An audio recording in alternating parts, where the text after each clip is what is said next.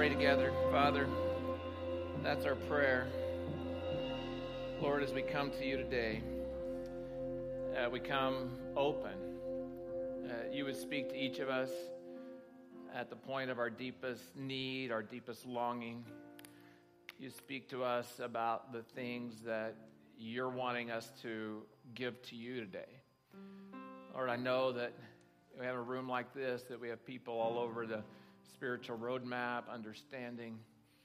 So it's my prayer today, Father, for each of us, that we would be open, listen, we'd be willing and courageous to take whatever step you put before us, just a next step.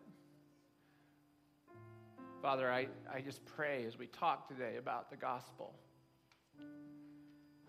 as we sang about just a moment ago, help me to love like you have loved me. I pray that for each of us, that we'd be like that. We'd feel your deep love. And then we want to help others to know it as well. And Lord, I just take a moment here now and pray for those who have been impacted by the fires that are on right now. Or to hear the news this morning is not good. And that people have lost homes. And a town is burned down. Lord, I just want to pray for the firefighters, that you would protect them. I pray that you would just allow, Father, now these fires to be put out, and that you would allow safety. I pray for those who have lost, that you would come around them. Lord, I pray that you would also bring your church, the churches that are local, that are right there. Just help them to be your hands and feet in this time, Jesus. And we thank you in your name. Amen. Okay, if you go ahead and have a seat, that'd be wonderful. So I was talking to some people down the hallway this morning in the children's ministry area, and they were talking about the smoke and how, thick it was. And I said, well, at least we don't have flames, right? And so, we can celebrate that part. But what is true for us, some of you were around for the 49er fire, so you know what that was like and what was going on during that fire. And so it's not a good thing at all. And so I just want to invite you, if you would, we're in the last week of the series we've been going through on 2 Timothy. It's been a lot of fun for those of us who've been presenting and walking through this and being able to talk about it, and I hope it has been for you. But it's not just been fun, it's been changing, life-changing, and we've done this. And maybe this is your first time here today, and you're like, you're going to miss out. No, this is going to be great today, because what I'm going to do today, as I told you last Sunday, is I'm going to walk through all of 2 Timothy today. And we're still going to get out on time, okay? So just know that. But we're going to go back and review and some things and look at it and just see what some of the major themes. So I'm going to invite everyone, if you would, grab your message notes. They look like this, and pull them out so you can write some things down while you're here today. I'd love it if you would be able to participate.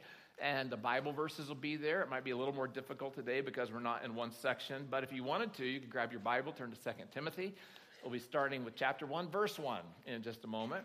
I just want to take time to say this right now. If you don't own a Bible, we'd love to give you one as our gift. So if you'll just stop at one of the bookshelves in the lobby, just pull one off, take it, it's yours. We'd love for you to be able to take this and read it yourself and be able to read the things that we're talking about.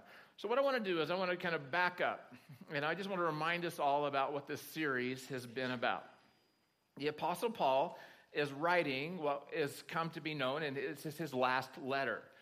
He's writing from prison, and so it's not the house confinement that he had earlier, the house prison. This is actually a dungeon that he's in, and he knows that the end of his life is imminent, that he's going to have his head cut off, and he's going to be executed because of his faith in Christ. And he takes time to write this letter. He dictates it to Luke, and Luke is actually doing the handwriting and writing, but he's dictating it to Luke.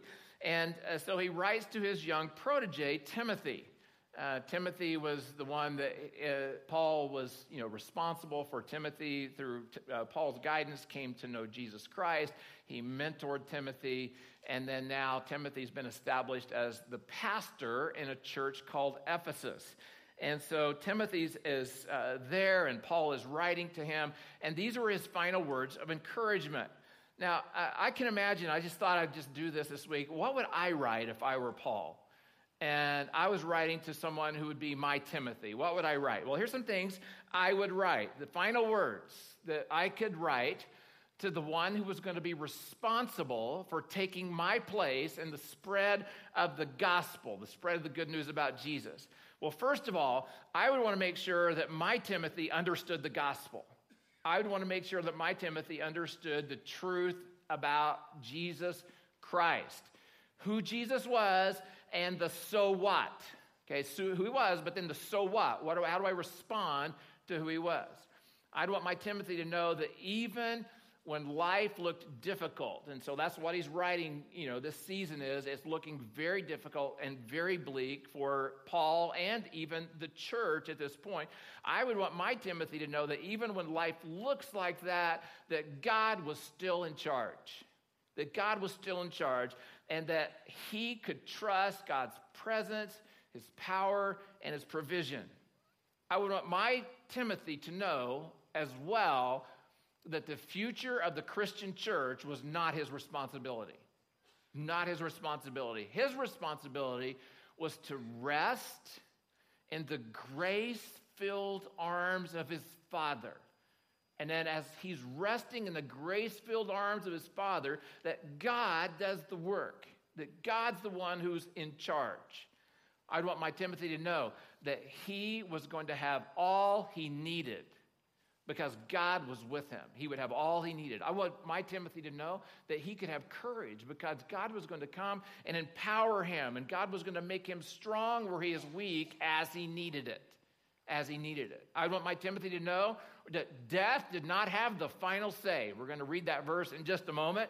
Jesus had the final say on the day when he was risen from the dead, had the final say on death. I want my Timothy to know that he was going to need others. We talked about this last week.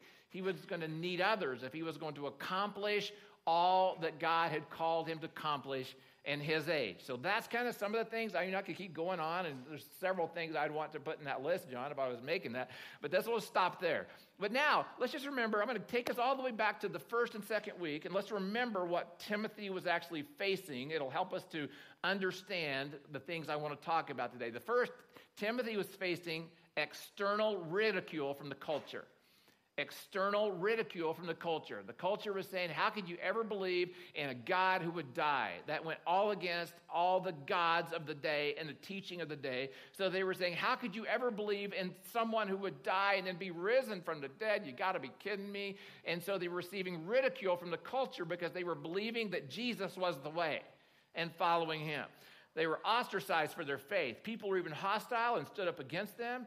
Nero was coming into his prime, his heyday, and his hostility as he was killing Christians, even burning them at the stake. The Colosseum's floors were covered with the blood of the martyrs, people who claimed to love Jesus Christ. They were losing their income, their business, their jobs, their families, their relationships, their homes, and even their lives. Now, I know some of us, we look at culture today and we say it's changing, and we say that there's a lot of push against those who claim to follow Jesus Christ, and there is, but it was nothing like their day. Nothing like the day in which they lived, the things in culture that were coming against them. He was also facing internal opposition from within the church. There were those within the church, there were power plays going on as they're looking and saying, okay, Paul's, off here in prison, he's out of the way. So they were saying, how can I, lift myself up so that I can gain more followers? They were saying things like this: if Paul were truly inspired, if Paul were truly led by God, then God would not have allowed him to be in this prison. That's what they were saying. In chapters 2:17, it actually says that there were false teachers that were coming in. They were leading others astray with a different kind of gospel. He says their teaching was spreading like gangrene. So he was facing this internal opposition against his leader, Paul, the establisher of the Christian faith, and that he was having to deal with all of this. So he had external ridicule, he had internal opposition, and then Timothy also had insecurity. We know this because of the way that Paul addressed him several times in the books. Timothy was pictured as a young, timid, inexperienced pastor, he's intimidated, he's paralyzed, he's having a hard time making decisions, he's having a hard time with courage, and he's worried. So he has all these things going on: external ridicule, he has internal opposition, and he has insecurity as well. And what he does is he writes to Timothy to say, I want you to be strong. I want you to be strong. And that's what he would say to us as well.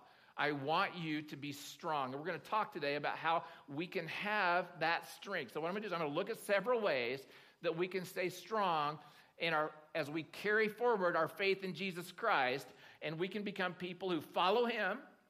He says without shame. He says that in 2 Timothy, without fear and without disabling doubt. Now, what I'm going to cover today, we've already covered most of this in the series. So for some of you, you're going to say, okay, I've already heard you say that. Yeah, you said that. Yeah, you said that. Yeah, you said that. But I believe in the power of this quote, the truth of this quote. And here it is. Most of us need to be reminded more than we need to be instructed. Okay, so here we go. Instead of instruction today, it's just reminders over things that we need to know. So here we go. First is this. If I'm going to stay strong, I must stay focused on God's purpose. I must stay focused on God's purpose. Now, we talked a lot about this 2 weeks ago. If you missed it, I just encourage you to go back, go online. You can watch it. You can listen to it in some fashion. And what you're going to hear me say in that talk is the importance of purpose. Without purpose, life is pointless. Without purpose, life is passionless. Without purpose, life is meaningless. And that's why it's so important, okay? And this is why when I look at those who are in their 20s and 30s who are dealing with depression, I look at those in the 60s and 70s who are dealing with depression, other than physical causes, many times the cause is simply because they have not found a purpose, or they've left the purpose behind if they're older, thinking that retirement was their purpose. It's not. And so what they find is that they end up with life is passionless, it's meaningless, and they're in a conundrum about what to do. So let's read what it says, beginning in verse 1, chapter 1. Paul, an apostle of Christ Jesus, by the will of God, according to the promise of the life that is in Christ Jesus, to Timothy. So that's what he's writing to, my beloved child. So he's writing with terms of affection all the way through this book. And then he says, grace, mercy, and peace from God the Father and Christ Jesus our Lord. So I want you to underline this phrase. Paul, an apostle of Christ by the will of God. Paul, an apostle of Christ, Jesus, by the will of God. Now, what he's saying is this. I, Paul, am a messenger. Apostle wasn't a messenger. Apostle would come into a place where there wasn't a church and establish a church. And the message that the apostle would use was the message of the gospel, the message of Jesus Christ. So he said, I, Paul, am a messenger of the good news by the will of God. And by the way, I just stop here and say this. Even though this is Paul's specific purpose, everyone who is a follower of Jesus has the same purpose. Part of your mix, the same purpose. How do I know this? Well, because Jesus, in his final words, he gave what we call the Great Commission. And the Great Commission is that we would what? We would go, as we go into our world, each one of us, that we would make disciples. We would baptize them in the name of the Father and the Son and the Holy Spirit, and we would teach them all the things of Jesus so that they could obey him. He's given us all this same purpose, that I, Ron Thompson, would be a deliverer of the message by the will of God to my world. And so I want you to think, at some point you need to put your name into that same phrase. I, in your name, am a messenger of the good news by the will of God. I've just been dreaming about this. Pastor John and I have been talking about next year in January of being able to just raise the temperature under this idea that we're all messengers by the will of God. And I said, what if we were all to see ourselves this way? Imagine that. Imagine the influence that we could have if we all saw ourselves as ambassadors to a world who's desperately needs to know the love of God. There's the problem here with church and many followers of Jesus is that what we think our mission is to go out and tell the world how bad they are, how wrong they are. That's our mission. There's a place to be bold. There's a place for truth to be spoken. But what God's called us to do is to go into all the world and share his love and to show his love. Imagine if each of us could realize that we're called to be on a mission for him, to live our lives in such a way in our everyday life, that we share the love of Jesus with our friends, with our family, with our coworkers, with our acquaintances, with our neighbors, with those we run into, and just shopping or wherever we happen to go, and that we live in such a way that by the way we live, they would know the love of Jesus simply because of the way we live. That's what our world needs, folks. And my mind just kind of reels when I start thinking about this, of what God could do in his church, in his people, in our world, in this day, if we would show his love to the world. And we're filled with him and living for him, then we're fired up to live lives that draw people to him. And so next, Paul talks about this. He says, you know what? If you're lacking in power, you need to fan the flame. That's what he says in this next verse we want to look at in verse 6 and 7. He says this, fan into flame the gift of God. Fan into flame the gift of God. Now, stop just a moment. Now, how many of you believe that you're a gifted person? Raise your hand. You're a gifted person. Raise your hand. Every hand should be up right now. If you're a follower of Jesus, every hand should be up right now. That's the way it is. See, the Bible says that the moment that you trust in Christ Jesus and you say to him, I want you to be my Savior and my Lord and the leader of my life, that he places a gift, a special gift inside of you so that you can use that gift to carry out his purposes in the world. We are all gifted. So turn to the person next to you and say loudly, you are gifted. You mean it, right? So here's what he says about that, okay? You are gifted. You are gifted. And this is what he says. Fan into flame the gift that God has given you, which is in you. For God gave us a spirit, not of fear, but of power and love and self-control. And God, what Paul wants Timothy to know, and what I believe that God wants me to know, and he wants you to know at this place, is that you've been gifted, and that's all you need, period. All you need, and fan it into flame, because God wants to use you in this world. Okay, this is the first idea. Second is this. If I'm going to stay strong, I must stay focused on God's message, And the message that God wants us to focus on is the good news about his son, Jesus Christ, or the gospel. The gospel. Now, before I talk about 4 ways that God wants us to focus on the message of the gospel, focus on the message of Jesus, I thought we ought to be clear about what it is, right? So we ought to be clear about what it is. So if you have somewhere on your notes, I'm not sure if there's any blank space on the front, that you want to write these 4 things down about the gospel. Love it if you would do that. Love it if you would know this with me and be able to. This is not the entire truth of the gospel, but this will pretty much encapsulate the gospel message. First is this. The gospel is the good news of what God has done to bring us into relationship with him. So that's the first idea. The gospel is the good news of what God has done to bring us into relationship with him. It's what he has done to make those of us who are his enemies, and that's where we are before we say yes to Jesus, his enemies, and bring us so that we are now friends with God. God wanted us to be in relationship with him, so what did he do? He sent his son Jesus Christ to live and then die on a cross as payment for my sin, so that at a certain point I would turn to Jesus and I would say to Jesus, I want to receive and accept the payment that you made on the cross so that I could be made right with God. Okay, so the gospel message is what God has done to reach to us, not what we've done to reach to God. So it's what he's done to us, reach to us, not what we've done to reach to God. Second thing is this. The gospel is also what God is doing in us. What is he doing in us?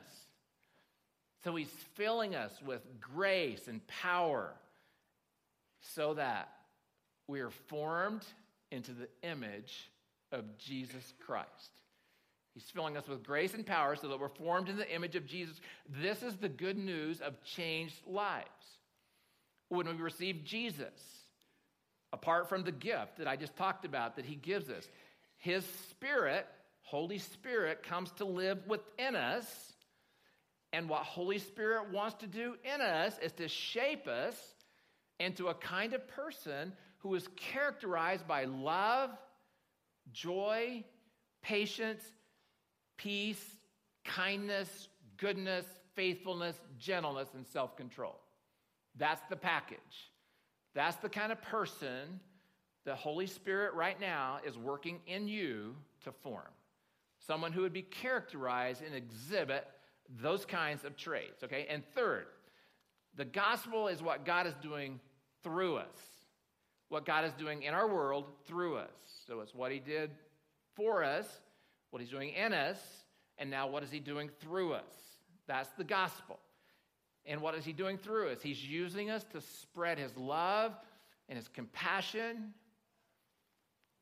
to the hurting, the broken, hungry, helpless, hopeless of this world. That's the mission he wants us to be on.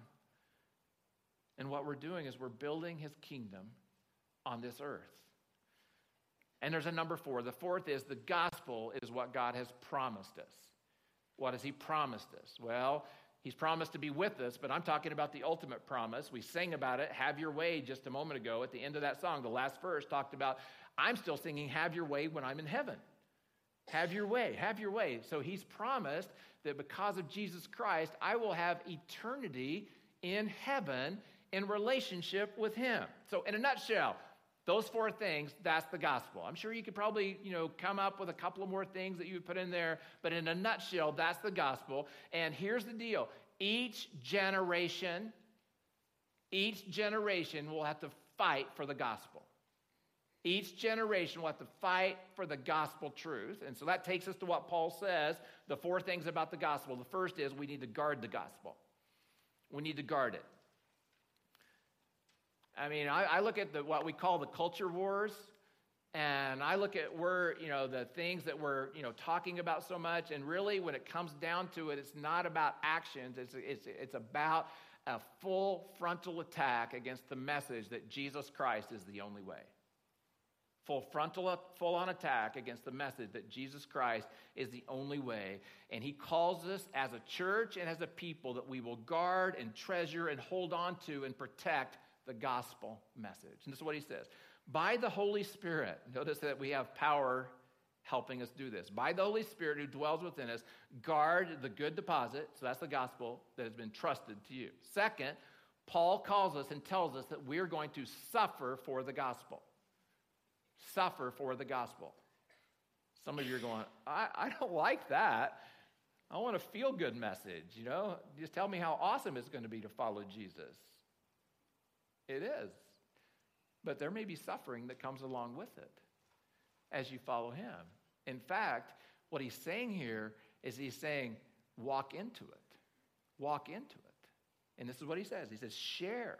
Share in suffering as a good soldier of Jesus Christ. Then he says in verses 8 and 9, he says this, remember Jesus Christ, risen from the dead, the offspring of David, as priest in my gospel. So here's the gospel, for which I am suffering. So he's saying, because I have preached, I am what? I am suffering. And the same will be true for us, is that when we talk about Jesus Christ being the one and the only way, the one and the only way that we are going to enter in a season, in a place where there will be so much opposition against us that it will be called suffering. And we will experience that. Okay, then number 3, Paul calls us to embody the gospel. Embody the gospel. And so what he says in chapter 3, verse 14. Continue in what you have learned and have firmly believed, knowing from whom you learned it. So he says, continue in what you have learned. And what he's saying here is allow, as you've learning the gospel, allow it to be transforming you and changing you so that you actually embody the gospel truth. Allow the gospel to heal you.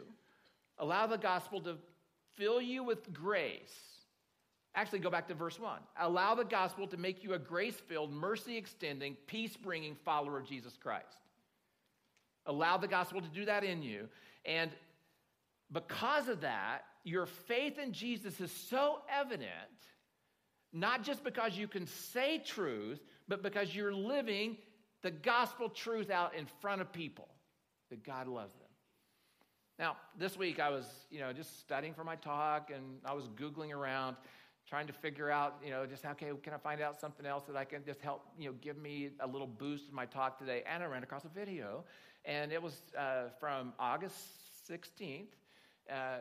Many of you know Frank Gifford, NFL player, Monday Night Football. He died on August 9th. August 16th, his wife comes back to work. Kathy Lee Gifford works for the Today Show.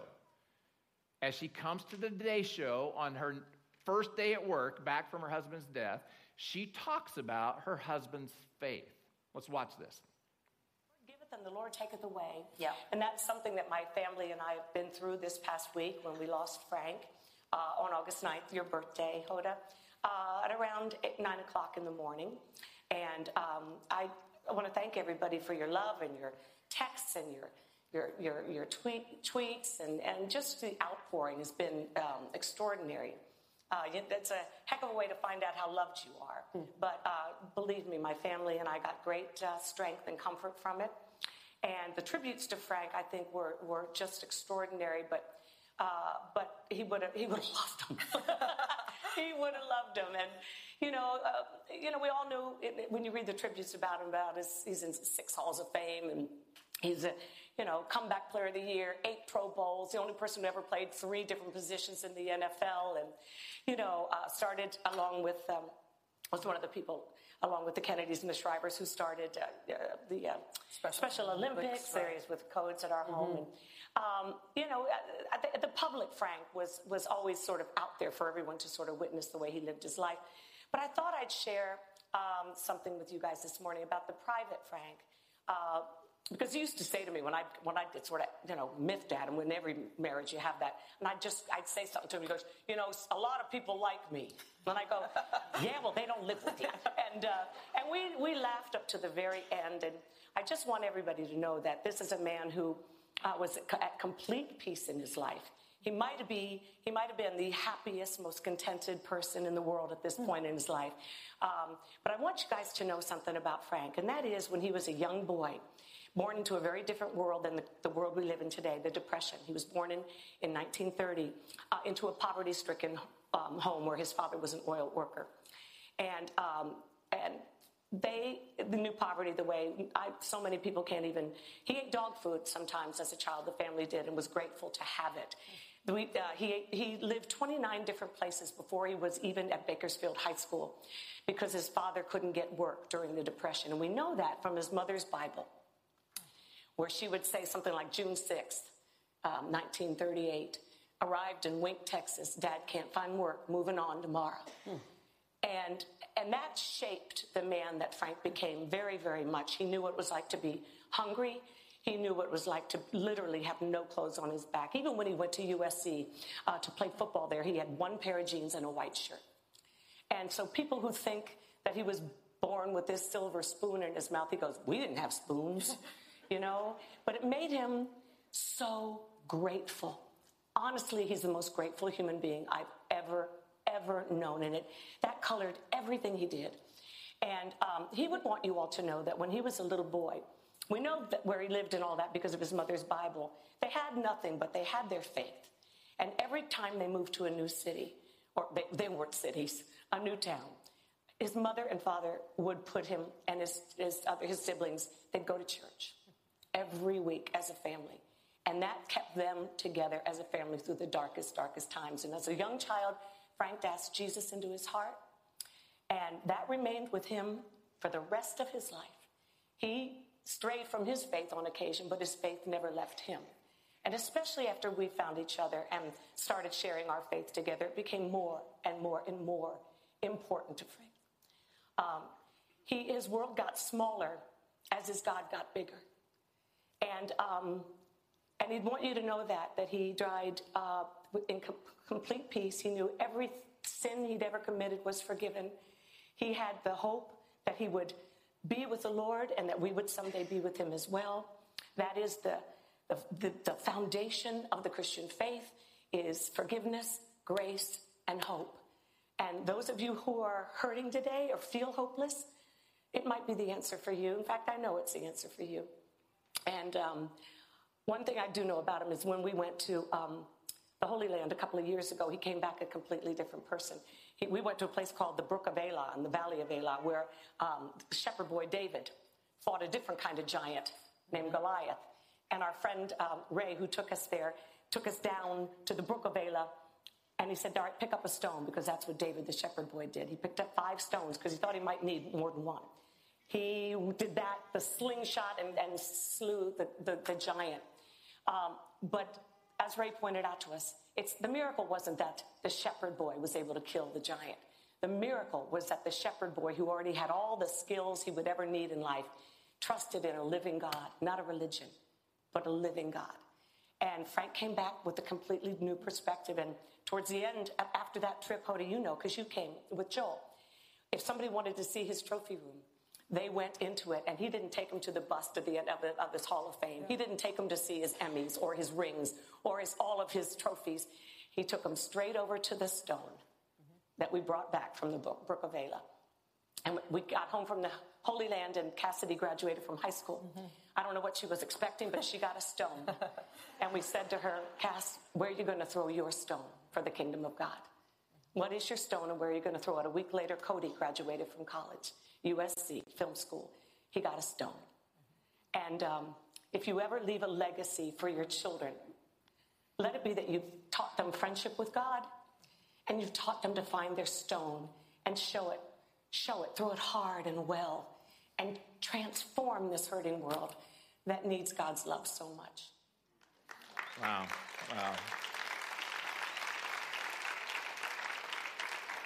Not only did Frank, embody the gospel, but she did too, right? You look at the way that she expressed herself, that she was bold on national TV to express her faith. If you want to watch that, there's about 2 minutes that we cut out today just goes on. She says some more personal, wonderful things. You can just Google that and watch that on your own if you wanted to. I've watched it so many times now, and I cry every time when I do that. So that's embody the gospel. The next thing is we have to communicate it. We can't just embody it because people will just think we're a good person. We have to communicate the truth of the gospel. And so in 2 Timothy 4, Paul says this. He says, I charge you in the presence of God and of Christ Jesus, who is to judge the living and the dead, by his appearing in his kingdom. And here it is. Preach the word. Preach the word. The word is the gospel of Jesus Christ. Be ready in season and out of season. So be ready all the time. Reprove, rebuke, and exhort with complete patience and teaching. So what he's saying here, because every person matters to God. Because when Jesus Christ went to the cross, he went to the cross for every single person. He says, whatever it takes, communicate the gospel. Whatever it takes. We must guard it. We must be willing to suffer for it if that be the case. We must allow it to infiltrate our very souls so that we embody the gospel of Christ, and we must communicate it in a way that people will be drawn to the love of Christ. We live out the message. As we live it out, then people are drawn to that message themselves, okay? So that's the gospel. That's the message. Third idea from 2 Timothy is this. If I'm going to stay strong, I must stay focused on God's word. I must stay focused on God's word. Now, I know you've all heard this phrase, and you've probably been in conversations with people who have used it at you. And here's the phrase. It really doesn't matter what you believe as long as you are sincere, right? You've all heard that phrase. Well, that statement is just not true. It's not true. So I just want to share this with you. At our men's retreat, guys, on Friday night, I'm going to unpack this some more. But let me just share with you why that statement is not true. Here it is. Your beliefs determine your behavior. So what I believe determines what I do. My beliefs determine my behavior. My behavior determines what I become. So then my behavior determines what I become. Do you see the importance of your beliefs? My beliefs determine my behavior. My behavior determines what I become. What you believe matters. This is why we build our lives on the foundation of the Word of God. Look at what Paul says here. He says this, from childhood you have been acquainted with the sacred writings. So you've been building your life on these, which are able to make you wise for salvation through faith in Christ Jesus. All Scripture is breathed out by God. I loved how Fritz helped us on the week he talked about this, to just imagine that God's breath, that God breathed it out to us. God loves us so much that he didn't flippantly text his word or tweet his word.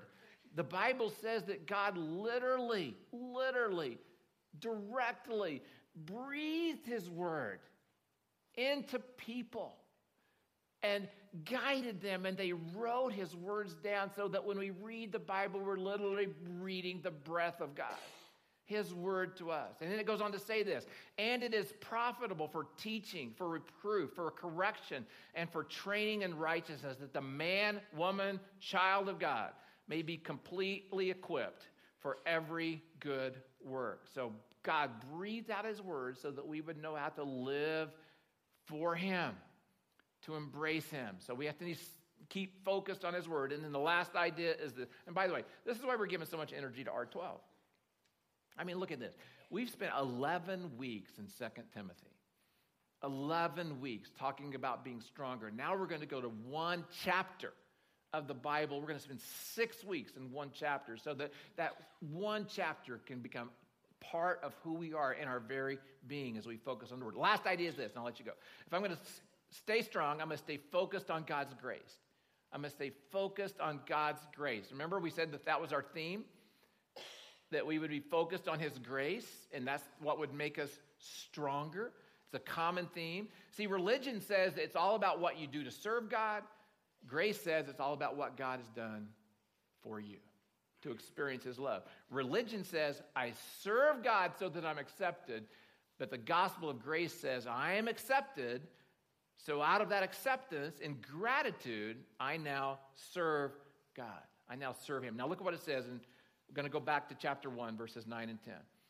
God saved us and called us to a holy calling, not because of our works, but because of his own purpose and grace. So his grace, not because of what we did, which he gave us in Christ Jesus before the ages began, and which now has been manifested through the appearing of our Savior, Christ Jesus, who abolished death and brought life and immortality to light through the gospel. It's so important for us to stay focused on grace because our nature, our human nature, is to start believing that we earn our way into favor. Just we earn our way into favor with man, we earn our way into favor with God, and we have to stay focused on grace. And this is what he says in chapter 2, verse 1. This was our theme. You then, my child, be strengthened. Note, remember we talked about this that day. Be strengthened means it's passive. So I'm not working to be strengthened. It just seems so crazy, doesn't it? I'm not working to be strengthened, but he is strengthening me by the grace that is in Christ Jesus and what you've heard from me in the presence of many witnesses. Entrust to faithful men, women, people who will be able to teach others also. Now, that's what this is all about. It's about grace. And how God wants to strengthen us. Now, Pastor John used this verse last week, and I was so moved by it. I thought, but kind of wrapping up the whole series, it'd be a nice verse for us to kind of wrap up with. It's chapter 4, verse 17. And I just want you to just think about this and think about your life and where you are right now and the truth of this and how encouraging it is. The Lord stood by me. The Lord stood by me. I have set the Lord continually before me because he is at my right hand. I shall not be shaken. The Lord stood by me and strengthened me so that through me the message might be fully proclaimed and all the Gentiles might hear it. So I just want to ask you this morning, wrapping up the series, we want to wrap it up. Where do you find strength in your life when everything's going south? Where do you find strength when it looks like everything that you value, everything that you personally value, seems to be fragile or maybe about to be taken away? where there are values that are coming against your values, and you feel like your values are going to lose the battle. When moral corruption seems to be prevalent, where are you going to find strength? Where are you going to find strength when you're intimidated and you're insecure? When culture comes against your beliefs, when culture comes against your faith, where will you find strength? When it looks like you're all alone, where do you find strength? You find strength in the truth that God is with you. The Lord Jesus Christ, He is with you. I'm asking you to bow your heads, and I want to close with the last verse, and verse 22. And it's actually a blessing. And I want to pray it, I want to read it, and then enter into a time of prayer. Would you just receive this? Just be open right now. The Lord be with your spirit. Grace be with you. The Lord be with your spirit. Grace be with you. The Lord be with your spirit. Grace be with you. Oh, God, thank you for the power in that blessing. Paul's last sentence, last words. May we live in that truth that God is with us. May we live in the truth that His grace is all we need. Father, I pray for us now as we enter into a time of just coming to you with the needs that we have or the prayer requests we have right now, the thoughts we have after this message today, maybe a decision we want to make. I just pray, God, that we would trust in you. It's my prayer right now that you would have your way. Have your way, God, in me. Lord, I know that because we talked about the gospel today and the Bible says that your word will never return void, that there may be someone here who wants to say yes to Jesus who never has. If that's you, you would say, Jesus, I come to you now as much as I understand it. I have sinned. I believe that you are God, that you came to earth for me to die on the cross, to pay the penalty for my sins. And right now, I accept your gift of forgiveness, salvation, freedom. I want you to be the leader of my life. I want to follow you. Make me like you. Fill me with your Holy Spirit. I want to embody your love to my world. Father, I pray for our church that would be true for all of us. That this would be a place where people know that the grace of God is taught, is lived. May all receive your gospel message, Jesus. Help us to be on purpose with you. It's in Jesus' name we pray. Amen.